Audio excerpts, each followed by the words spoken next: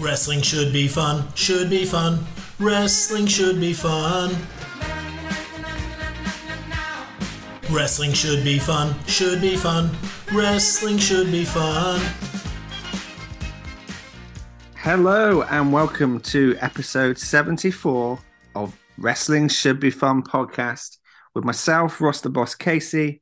I'm on duty for presenting this week with Conman, with JCH and Dom, all busy with World Cup action and work.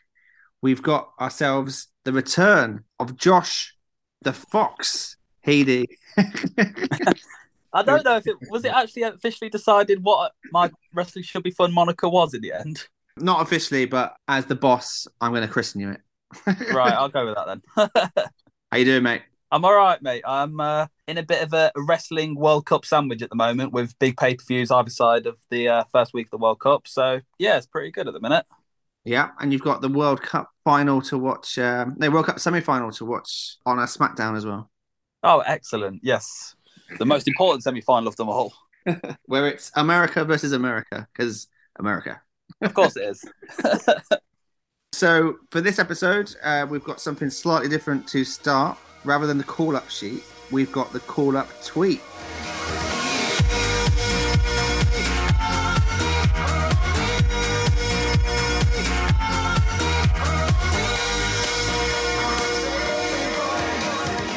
Last night on Twitter, I asked a question pretty late at night whilst I was live tweeting Raw. Me and editor Phil, shout out to editor Phil, always does a great job. You're goddamn right.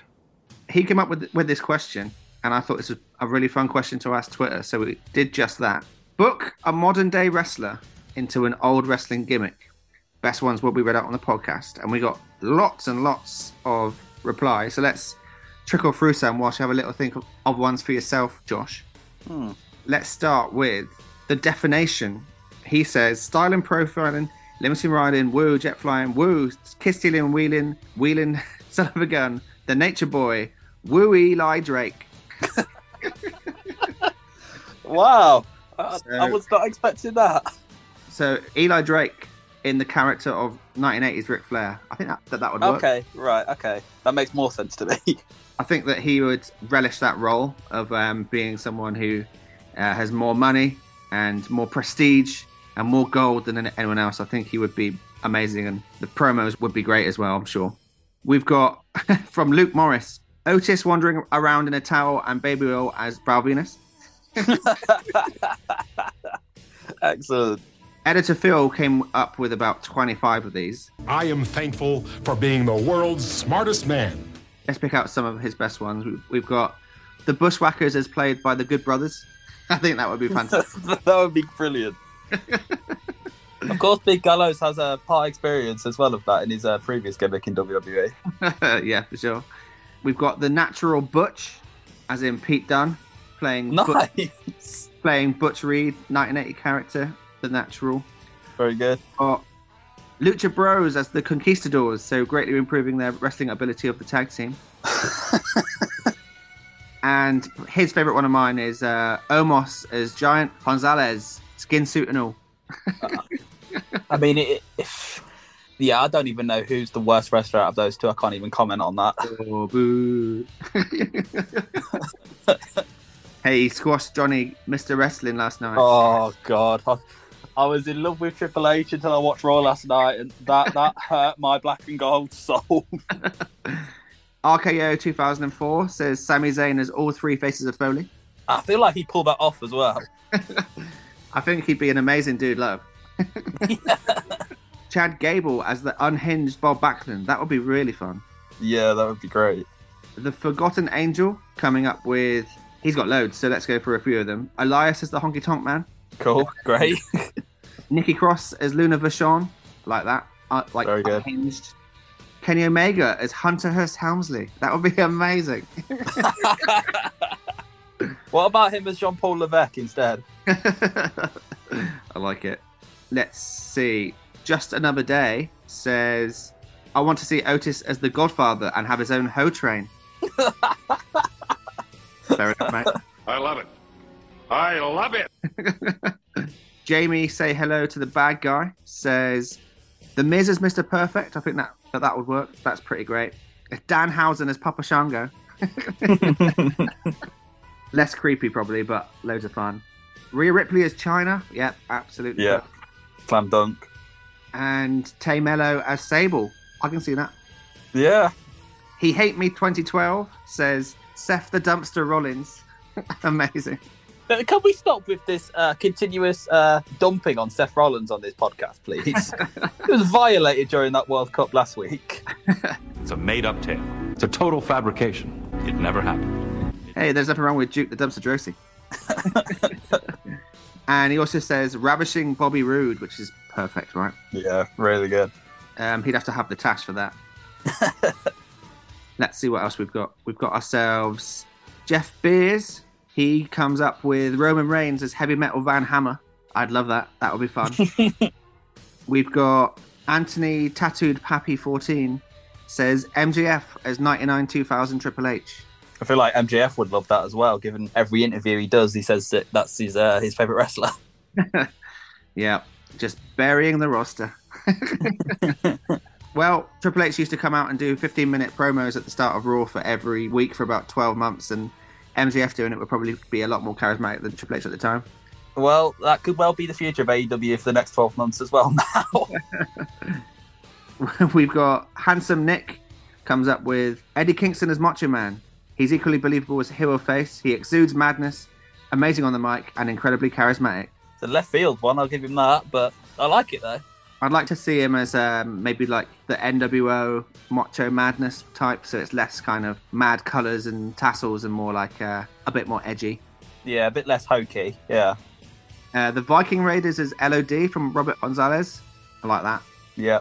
Handsome Nick also comes up with Marco Stunt as Micah Whipwreck, somehow getting destroyed every week and then somehow winning the tag titles. Lovely stuff. And let's end with myself. I came up with Chris Statlander as Max Moon. Alien meets Alien. How about you, Josh? Did you have a little think to yourself whilst we were... Well, I've got the AEW pay-per-view card up at the minute, and I'll keep on wanting to put people back into their old gimmicks. Like, I want to see 63-year-old Sting be like the blonde-haired, blue face paint Sting. That's Sting. Love it. Yeah. I want to see Jeff Jarrett with, like, the long hair and the big hat and the big glasses, but in 2022. Yeah. They missed a trick on pay-per-view by not having him come out on a horse. Lovely stuff. Well, that was the call-up tweet. Maybe we'll keep that for next week and come up with a new question. But that's the call-up tweet, and we'll move on to what the nerds are watching. I've been watching you. A la la la la long. A la la la la long, long, long, long, long. Come on. A la la la la long. A la la la la long, long, long, long, long. Hey.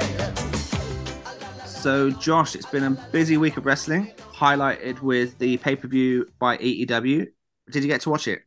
I did indeed, yeah. I did indeed. I only needed 2 Red Bulls this time, which is a reflection on how much the pay-per-view retained my interest. So, yeah, I think it was your typical AEW pay-per-view. It was really good in parts. It was just horrendously too long in the terms of, I don't think any pay-per-view should have 13 matches on if you're watching the pre-show as well. But the majority of them were pretty good, though, and there were some pretty major moments as well.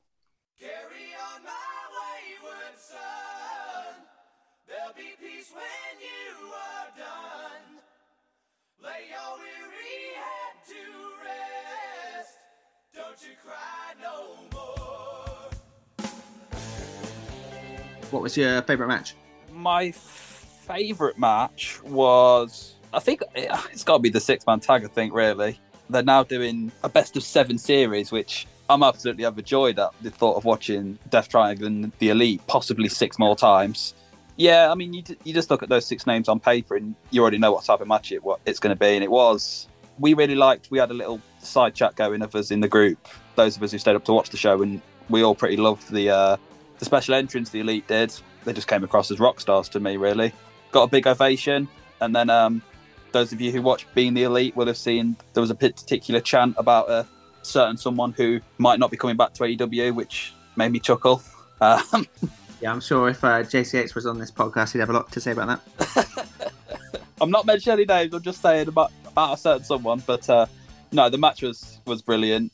There was some, like I said, there was some really good wrestling across the show as well. Were you a little bit surprised with the finish? Were you expecting Phoenix to not hit him with the hammer? Yeah, because I kind of assumed there'd be interference elsewhere in the show, and I didn't think they'd kind of do like a dirty, cheap finish in this match. I kind of thought that the Elite would win and we'd have some form of Death Triangle split, because Pac keeps on trying to use the hammer in previous matches, and Penta and Phoenix kind of reluctant to go down that route. It's classic AEW in terms of why tell a story in one match when you can draw it out long term. So let's do 7 matches and tell that story over 7 matches. Yeah, just like I said, I'm very much looking forward to the in-ring as well as the storyline now to see where that feud goes. Definitely, yeah. What else took your fancy on that show? Well, the ROH 4-way was absolutely ridiculous, which is going to be with 4 brilliant wrestlers in. Again, I was quite pleasantly surprised in the sense that they kind of gave Sammy a lot more than I thought they would, in the sense that he kind of pushed back on Jericho a little bit in the match, and I'm looking forward to seeing if they go down that route. It's going to be incredibly difficult, I think, for them to get Sammy cheered again, if that's the way they're going, but we'll see how that goes. I tried to enjoy the Saraya match, but I was kind of holding my breath throughout the whole thing, but she did all right. It was a good match, but yeah, I can't say I enjoyed it, just because I was kind of hoping she'd get through it all right. Yeah, for sure.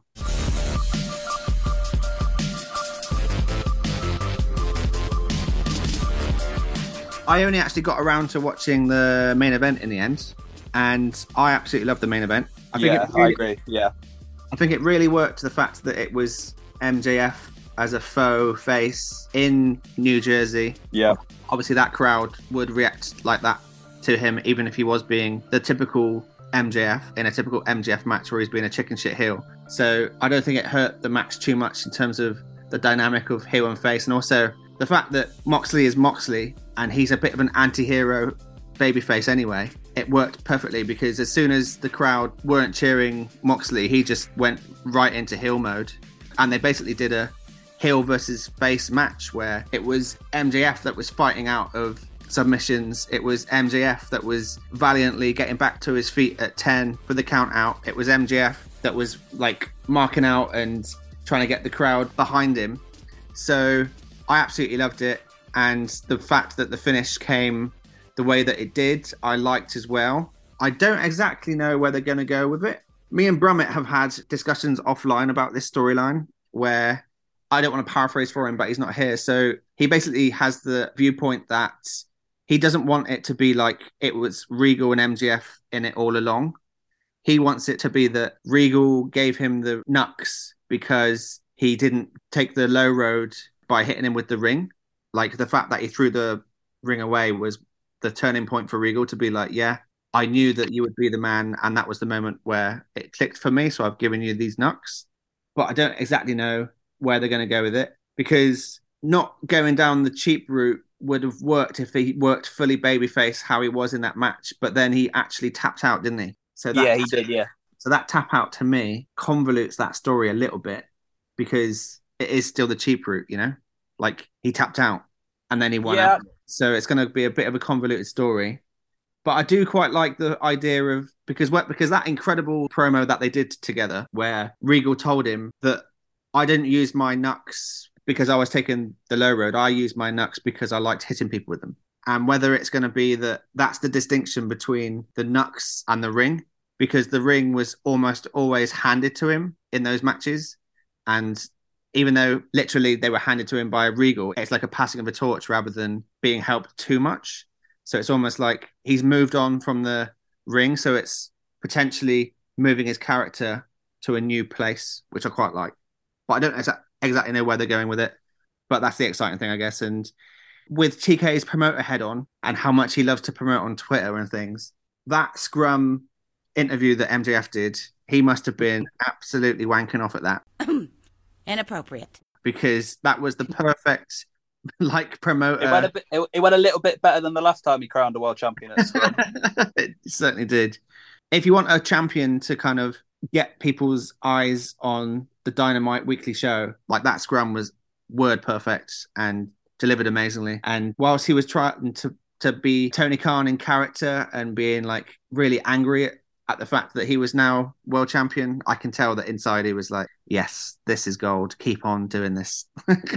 Yeah, I kind of felt like, first of all, I agree with what you said. I loved how the match was booked in the sense that they read the room really well with how they structured the match in terms of, we all wanted MGF to win, really, didn't we? Although he's meant to be the top heel, we all kind of wanted him to win. So I feel like they really structured the match really well. And then the finish, I agree with you in the sense that based off that promo that they did together, him and Regal, I feel like because MGF proclaims to be the devil and Regal, I think kind of sees him as the devil, but he doesn't want him to be like the chicken shit heel. He wants him to be like the nasty heel.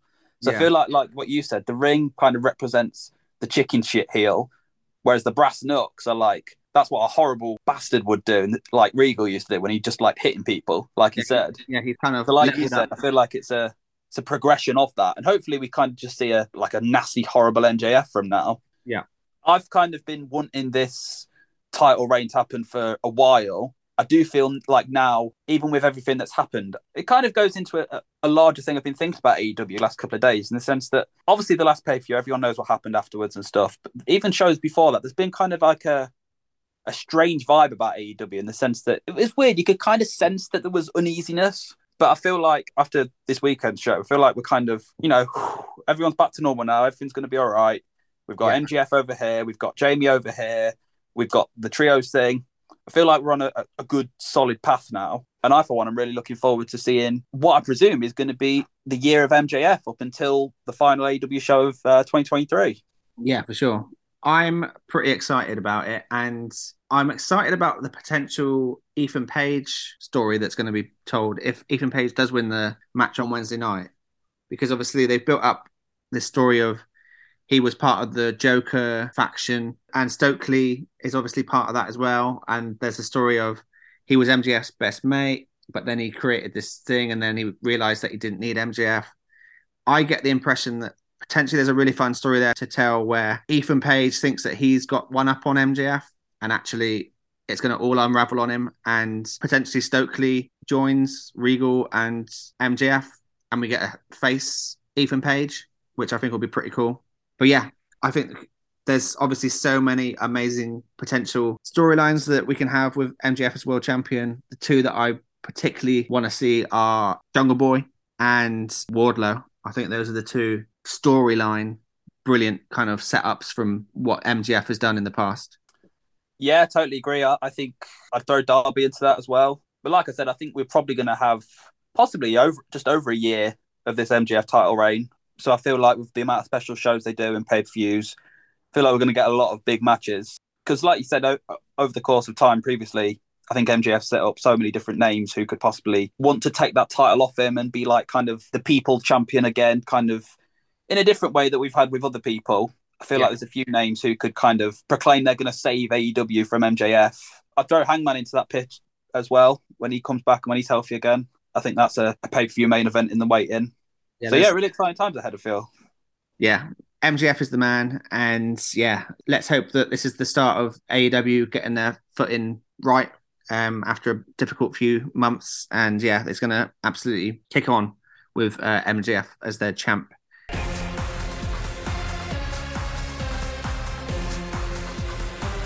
Yeah, just before we move on from AEW, I want to feel like we'd be remiss if we didn't talk about one of our own, Jamie Hayter, winning the interim women's title. I, for one, have wanted this for a while now, and I'm just glad it's happened. And I anticipate the Evolution Randy Orton style turn from Britt at some point as well. So, yeah, looking forward to all that.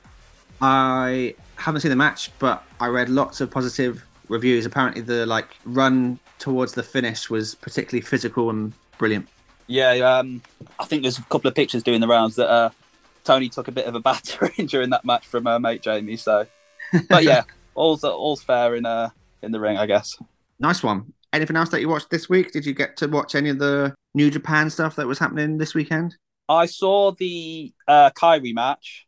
I've been a fan of Kairi Sane ever since that first Mae Young Classic she was in. So, of anything on that show, I would recommend people watch that. And also, they set up a little match for the US title at Wrestle Kingdom, which I'm sure we'll talk about at some point on the pods in the next couple of months or so. Yes, for sure. You're talking about Orange Cassidy versus Suzuki, right? Yeah, sure. That'd be a heck of a match in the Tokyo Dome. Cool. I watched quite a bit of WWE. There wasn't too much to talk about this week, in my opinion. So let's pretty much move straight on to the roundtable, shall we? Yeah, let's do it. Have you ever felt like this? Have strange things happen? Are you going round a twist? Have you ever felt like this? Okay, so Progress Chapter 146. They think it's all over, so it's obviously a tie-in with the World Cup. We'll be missing a few World Cup matches, but it's not England, so I'll get over it.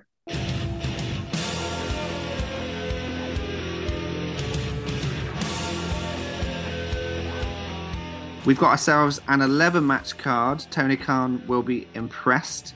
But it's going to be a lot of fun. It's like deemed as being presented as a super show. They've got a few imports for it, and they've got lots of storyline, which is the stuff that I love. And they've got plenty of championship matches. So let's go through the card, starting with something that you saw the build-up to from the previous chapter. We've got Costa Constantino and Malik versus Adebayo Akinfenwa and Anthony Pedroza.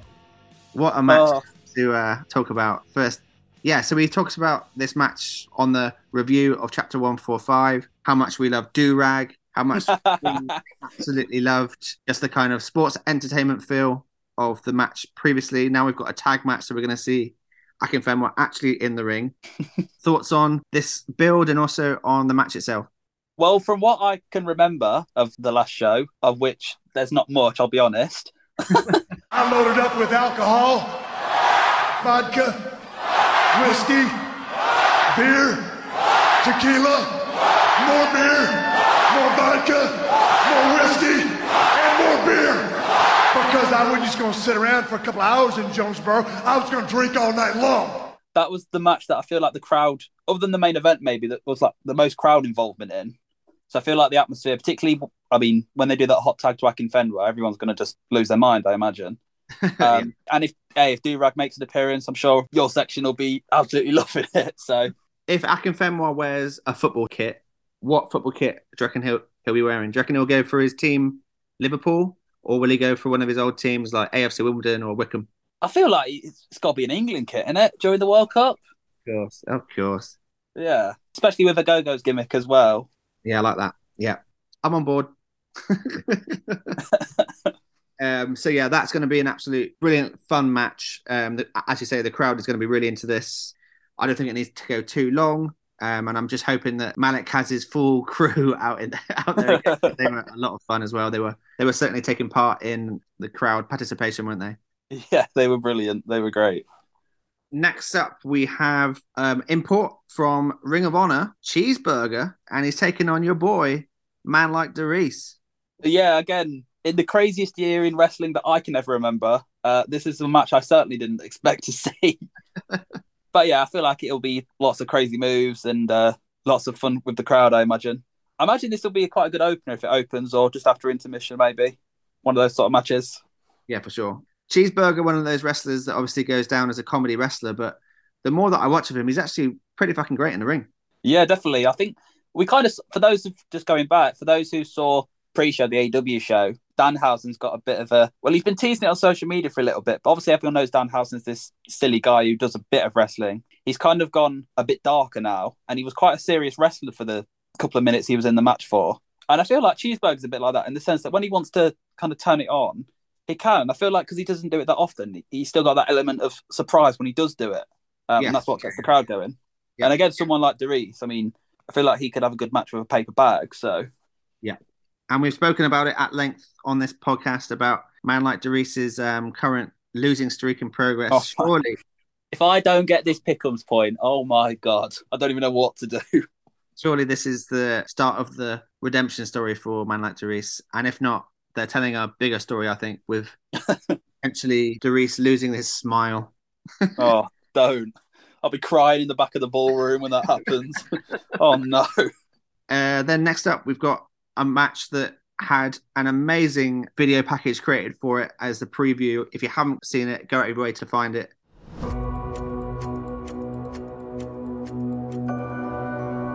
Spectacular. That's what I was. but I have made a mistake. My name is Charles Crowley, and this is the story of how I die. Are you rolling? I have a story for you. Elijah, absolutely spectacular. Everything about him, he is a star. Did you see the little look he gave you there? All I'm saying is you need to open your eyes to the opportunities that could be standing right in front of you. It's a match that certainly a drunken me and JCH couldn't really lay out for you very well last time we spoke about it. It was Elijah versus Crowley. So something that we massively missed live when they did their little bit on this in the last chapter. So Crowley has been away and he's kind of disheveled and he feels like he's missing something. And then he went away and he tried to figure out what all the numbers meant. And the numbers from his side were that he figured out that Elijah is a future champion and the numbers all were to do with his win and loss record in progress. And he's figured out that when you wrestle someone once, you don't lose to them once you've beaten them. So because Elijah's already beaten Crowley, he's saying that Elijah is going to win this match, even though he's Crowley. And the storyline is that this is his crowning moment and that this is where Crowley dies. So it's going to be really interesting in terms of how this match plays out in terms of in the mind of Crowley. Does he just take the loss or is he going to find himself in the match and the crowd get behind Crowley? And it's actually that he breaks the code and he realizes that he could be the future champion. I'll be honest with this storyline. I'm a Bray Wyatt fan, and obviously I've had a lot of things and sneak bits here and there to look out for over the last couple of months. And this whole storyline with Crowley has confused me from the very start. And I'm still confused now. Yeah. And I'm just going to let it play out and just go with it. Yeah, absolutely. Yeah. I did my best to try and explain it. Probably didn't do a great job. I would fully recommend going and watching the videos. It does a far better job than what I just did. But yeah, lots of intrigue. Crowley obviously is hugely over with the Progress crowd. And either way, we're either going to get Elijah getting a bump up the card and a bit of a push, which is great for him as he's a good wrestler, or we get Crowley doing something spectacular as he is the spectacular twat. So let's see what happens with that one. Next up, we've got a singles match between Laura Di Matteo and Alexis Falcon, which is slightly intriguing because Alexis Falcon last time obviously faced Nina Samuels, and Nina Samuels ended up getting a bloodbath from her. That bit I do remember. And I remember thinking how odd it was. So obviously there's going to be the potential here for a bit of Nina Samuels interference in some way. And Laura Di Matteo is someone that we have both spoken about on the podcast that we absolutely love her in-ring work. She's an incredible wrestler, but she struggles to pick up wins when it matters the most. So back to singles matches on the build, rise up the ladder again for Laura. So it'll be interesting to see who comes out on top here. Thoughts on that one? Yeah, like I said, I totally agree with what you're saying, really. I think Laura's a brilliant wrestler. I just feel like there's other people at the moment, as we'll get on to when we go down the card, who are just in the more up the card spots at the moment. I feel like she can get there still. She can get back there. Obviously, she's lost a world title match recently. But like I said, I feel like she might pick up a cheap-ish win here where maybe Nina interferes and Laura's just like, well, okay, then I'll take this win. It doesn't really have much to do with it. And then Falcon and Samuels go off and do their thing. And then Laura gradually makes her way up the card again. Yeah, makes sense. Then we've also got another singles match in the women's division. We've got Rio from Northwest Strong and also in the kind of babyface group that are trying to take down the Lana Austin Experience. She's up against Lana Austin Experience's Sky Smithson. Two women there that definitely hit hard, strong style wrestling. Should be a good match. And I'm pretty sure that the rest of the Lana Austin Experience will probably be out there in her corner. So there's going to be a numbers game going on there, I'd imagine. That could lead to Rio versus LA Taylor down the line, I'd imagine. Is Smithson the one who you've said is like the future star, or is that LA Taylor? LA Taylor is the blonde that looks a bit like Rhea Ripley. Right, yeah. So is this like the demi-boss to that, really? Yeah, Smithson's the kind of like Shayna Baszler type. Yeah, I get you. Makes sense. But yeah, it's going to be a fun, hard-hitting match. And obviously, rather than just a match for a match's sake, there's kind of storyline stuff there as well, which is obviously the stuff that I love. Then next on the list here on cage match is Progress Women's title match. Lana Austin getting a title shot after pinning an 8-woman tag and costing me about 40 quid in whiskies. Yeah, obviously this is going to be a brilliant, fun match. Lana Austin surely is going to be crowned the champion here, right? Yeah, I'm not attending this show, and I'll be honest, of all the matches on the show, this is the one I'm most gutted about missing, just because I think Lana's going to get the moment, and I'm just fascinated to hear what the crowd does during it, because obviously I feel like we all enjoy Lana's character, but obviously she's a massive heel as well. Yeah. But yeah, Kanji's had a pretty great run with the title in terms of who she's come up against and the number of matches she's had, but I don't know, it just feels like it's Lana's time, to be honest. Yeah, Lana Austin has impressed me more and more and more each month. She makes me laugh. She makes me boo. She makes me get angry. She makes me do all manner of things as a wrestling fan, and that's what you want from your wrestling characters. Kanji, I absolutely love. Booking a babyface champion isn't easy, and I think that this is probably the right time for her to drop the title and build her back up in a slightly different way, maybe. She is amazing, and I've loved her matches on this podcast. I waxed lyrical about her match against Shaw at Super Strong Style. That still potentially might be my match of the year. The matches haven't quite lived up to that standard for whatever reason, but this storyline is kind of now ready for Lana to rule her ways across the Progress roster, I think. And as much as I love Kanji, I can only really see Lana winning here. So sorry, Kanji, but I think it's time for the Lana Austin experience to rule supreme over Progress. She might even be my captain pick for the show, actually. That's how confident I am in that.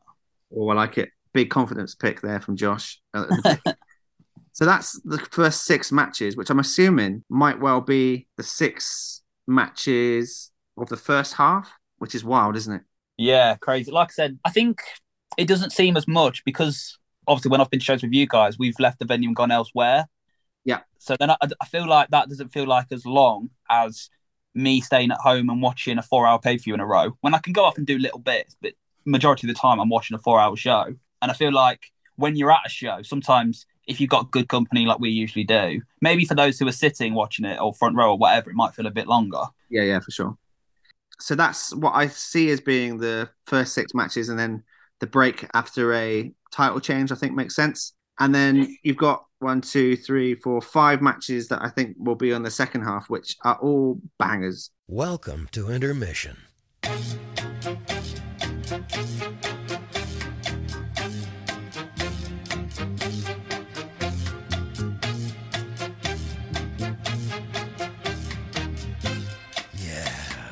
Intermission.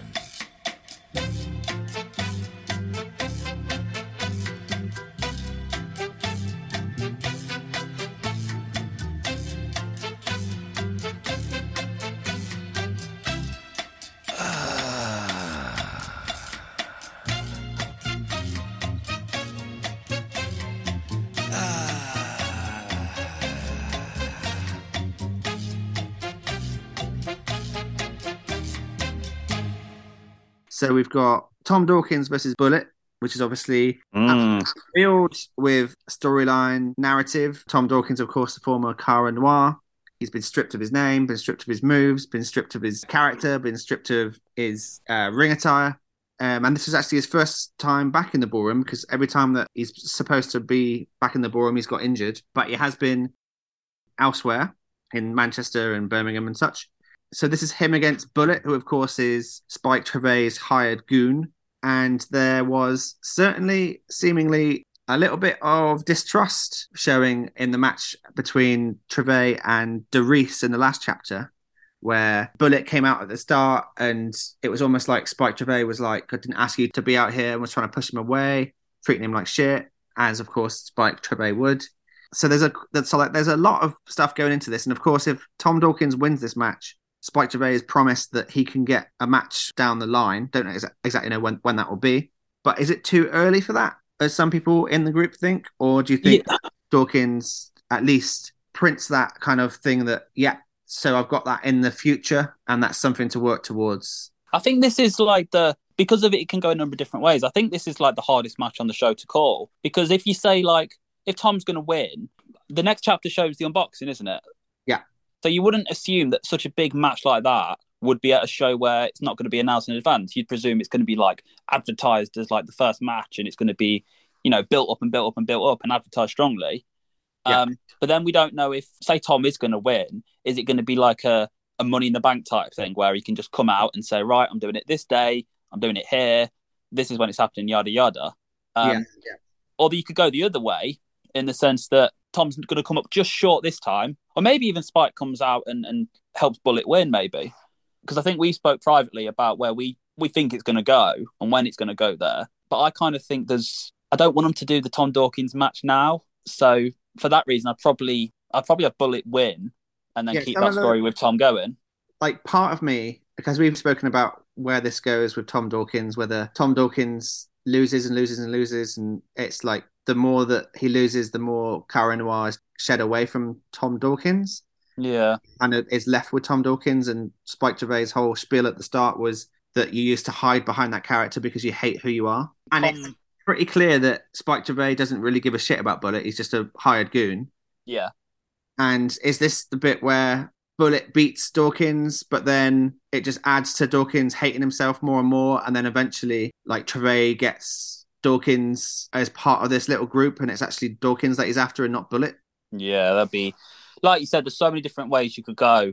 And I think of all the storylines in progress, I think this Tom Dawkins one potentially could be one of the best ones for a long time, really.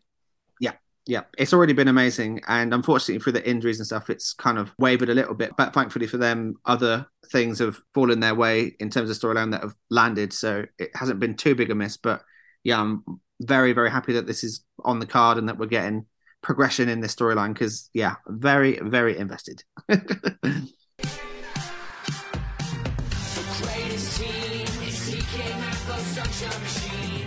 Talking of investment, next up is Hair vs. Mask. Chuck Mambo putting his hair on the line against Kid Lycos putting his mask on the line in a Hair vs. Mask match, something that you normally see in AAA, Triple Mania. Yeah, something that I've definitely not seen live, I don't think. And yeah, but obviously with people putting on such things that are such big parts of their character, you don't think of Mambo with anything but that long blonde hair. You don't think of Lycos not wearing his mask. So they're both putting on the line big things. And there's definitely going to be a lot of kind of real feelings in that ballroom during this match, I think. I don't know about you. I was kind of really caught off guard by how strong the promo segment was last time, in the sense that it got quite heated. I didn't think it was that deep, but apparently so. And that's obviously led up to a pretty high stakes match when you think about it. Like you said, it's very much a part of these two guys' character and their being. So yeah, I think this will be an absolute banger. Yeah, obviously, I don't know if you've caught up and watched on the network back, Josh, if you've watched it or not, the Lycos Brooks match from the Dome. I've still not seen it, no, but I've heard umpteen different things about it from loads of different people, for sure. So obviously in that match, Lycos pretty much lost his mask, but was covered with blood, so he was wearing a crimson mask. So whether that's like prelude to him losing his mask, that's a nice little nugget, I guess, for fans to be like, yeah, that's where that goes down. Or if Mambo shaves his head, he's not only is he Mambo, like Lycos can put the mask back on in different promotions in Britain, obviously in progress, but Mambo losing his hair, like that's a big thing for him throughout Britain. Like he can't just grow his hair back. So yeah, I'm massively invested in that as well. And those are the first two matches of the second half. So you think, God, I need a bit of a rest. So how about we have a tag team match between Axel Tischer and Big Damo against Chris Ridgway and Luke Jacobs. Yikes, this is going to be absolutely brilliant, isn't it? Yeah, it's going to be an absolute chop fest. Hopefully Axel and Damo don't get the ire of Brum again, which was another highlight of my last visit to the ballroom. But yeah, this match is going to be absolutely brutal. I think it's going to be great. And yeah, lots of very big men hitting other big men very hard. I'm going to be really interested to see the dynamic between Ridgway and Jacobs. So obviously Ridgway lost his title on that show that you were on was it Sheffield? Yeah, to Damo in the main event, yeah. Yeah, so there's like obviously a lot of hidden creative stuff there as well. And then obviously Jacobs has been on a bit of a losing streak in progress.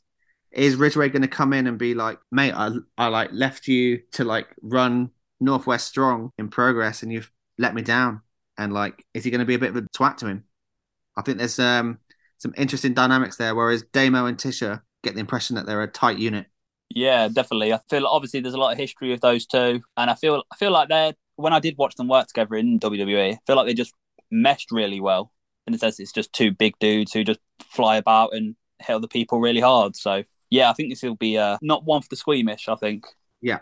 Talking of those two being a tight unit, of course, it could just be a bit of a ruse because we've got Unboxing coming up next month, as you said, and Big Damo is going to need to take on someone. Could this be a bit of a fallout and then Tisha faces Damo in a match at Unboxing, which is something that we've not seen yet at Progress, and a match that obviously will be loaded with history as well. I'm up for it.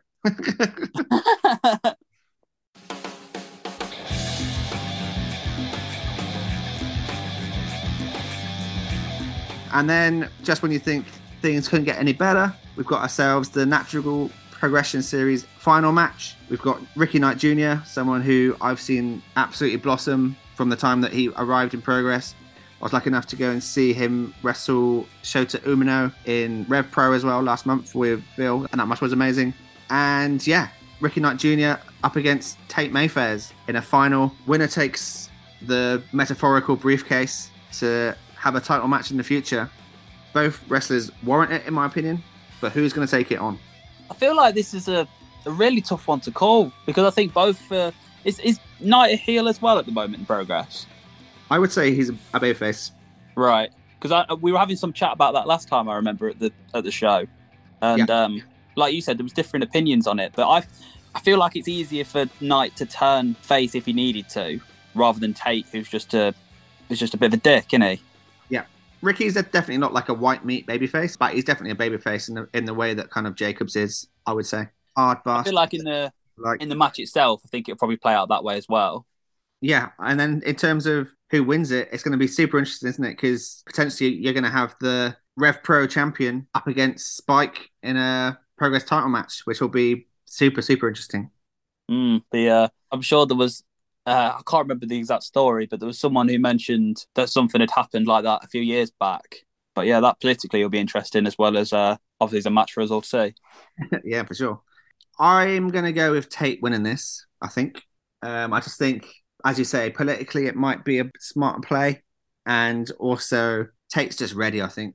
Tate is just ready. And I don't think it needs to be anytime soon that he cashes that in. I think he's the perfect sort of heel to hold a briefcase type situation, a bit like The Miz, just lording it over everyone, like knowing that I could cash this in at any time and just being a twat about it. Yeah, like I think we've obviously seen with someone who we'll talk about in a moment that Progress can book that sort of thing really well and kind of tease it and drop little teases here and there. And like you say, I think Tate's he's got the ability to cut a pretty good promo, lording it over everyone, and I feel like he could hold that for some time. But yeah, I'm undecided on the result, I think. But yeah, I could see it going either way, I think. Yeah. Well, the ballroom's definitely going to be fully behind RKJ here, which always makes for a great atmosphere, I think, when they've kind of got a real clear babyface and heel dynamic in the ballroom. I absolutely love that. Then we move on to the main event.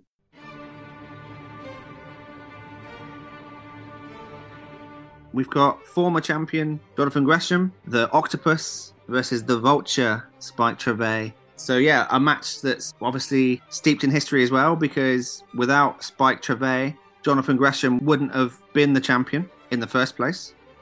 And then Gresham lost the title because he lacked control and got DQ'd in a match where he was told that if you get DQ'd, you lose the title. And Spike Trivet is lording that over him now, saying, you were proclaiming to be everything that I am, in terms of you wanted to lord over Progress with the title, but you didn't kind of have the control and the mindset to pull it off like I've done.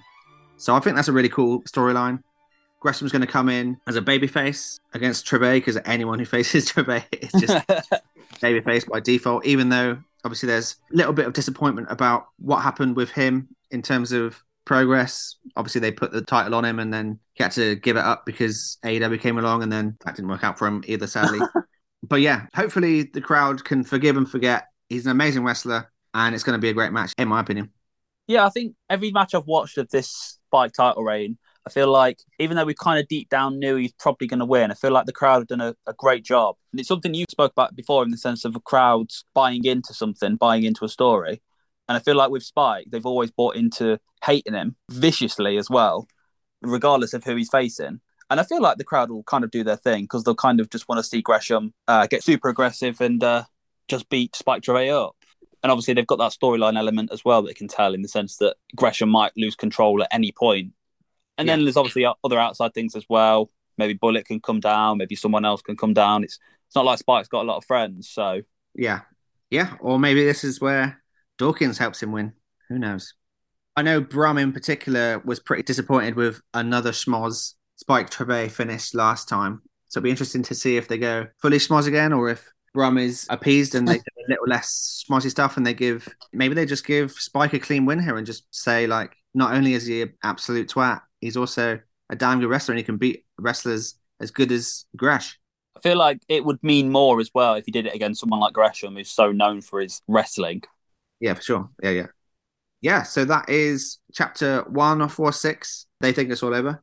And we will also be hosting a beer pong tag team turmoil tournament at Belushi's in Camden, starting at 11:30 a.m. and starting at midday. We're going to have a tournament of beer pong. I think Dom and JCH have been put in the bracket up against each other as Dom called out JCH. JCH has put through some promos on Dom, which has been amazing on Twitter. I'm looking forward to that one in particular. And if you want to join in, it's free to enter. Just hit us up on our social medias at Wrestling Should Be Fun on Instagram and at WSBFUN on Twitter. And let us know that you want to be in and we'll stick you in the bracket. So shall we end on a Booker Bingo? Oh, my highlight of the show as always. Okay, let's do it. Bingo and Bingo was his name, oh.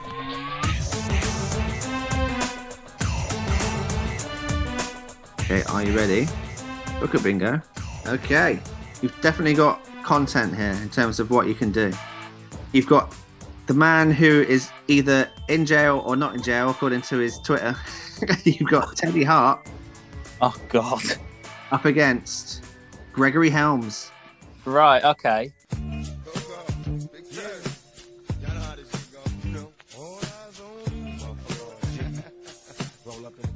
So, as you've mentioned, Teddy Hart is in and out of jail, right? So he's going to be the bad guy, okay?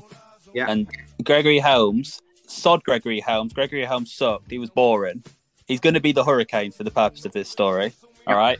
Because Teddy Hart's going to do all these horrible things and Gregory Helms is going to think, right, who can save the day here? The Hurricane can, of course. Stand back! There's a hurricane coming through! Because of all the superheroes who you'd want to save the day, you'd pick the Hurricane first. Yeah. So yeah, Teddy Hart, he's in some random indie promotion, whoever's silly enough to book him these days. And he's trashing everything. He's ruining matches up and down the show. He's being rude to fans, rude to refs, rude to commentators. And then obviously the big pop at the end is the superhero's going to save the day. The Hurricane comes out. He does one choke slam, pins him in about 5 seconds. And then Teddy Hart has to leave whatever silly indie promotion it is. And he goes to jail. And we never have to hear about him ever again. You've absolutely buried him. Well, some people bring things on themselves sometimes, so. I saw recently on Twitter that he's going to be part of this like reality TV series. That sounds about right for him, yeah. Which looks insane. Like from the advert, seek it out on Twitter or YouTube or something. The producer of the documentary went into it thinking it was going to be like a bit of a fun Hogan Knows Best type thing about this mad wrestler, right? And then they get to know him and they find out about this crazy story about this missing girl that he was involved with like a few years ago. And it turns into like basically a manhunt. Oh, Jesus. Like it sounds incredible. And I'm definitely going to try and get hold of it. But my one here would be a bit more positive for Teddy Hart. Let's give Teddy Hart his props for being a fun wrestler.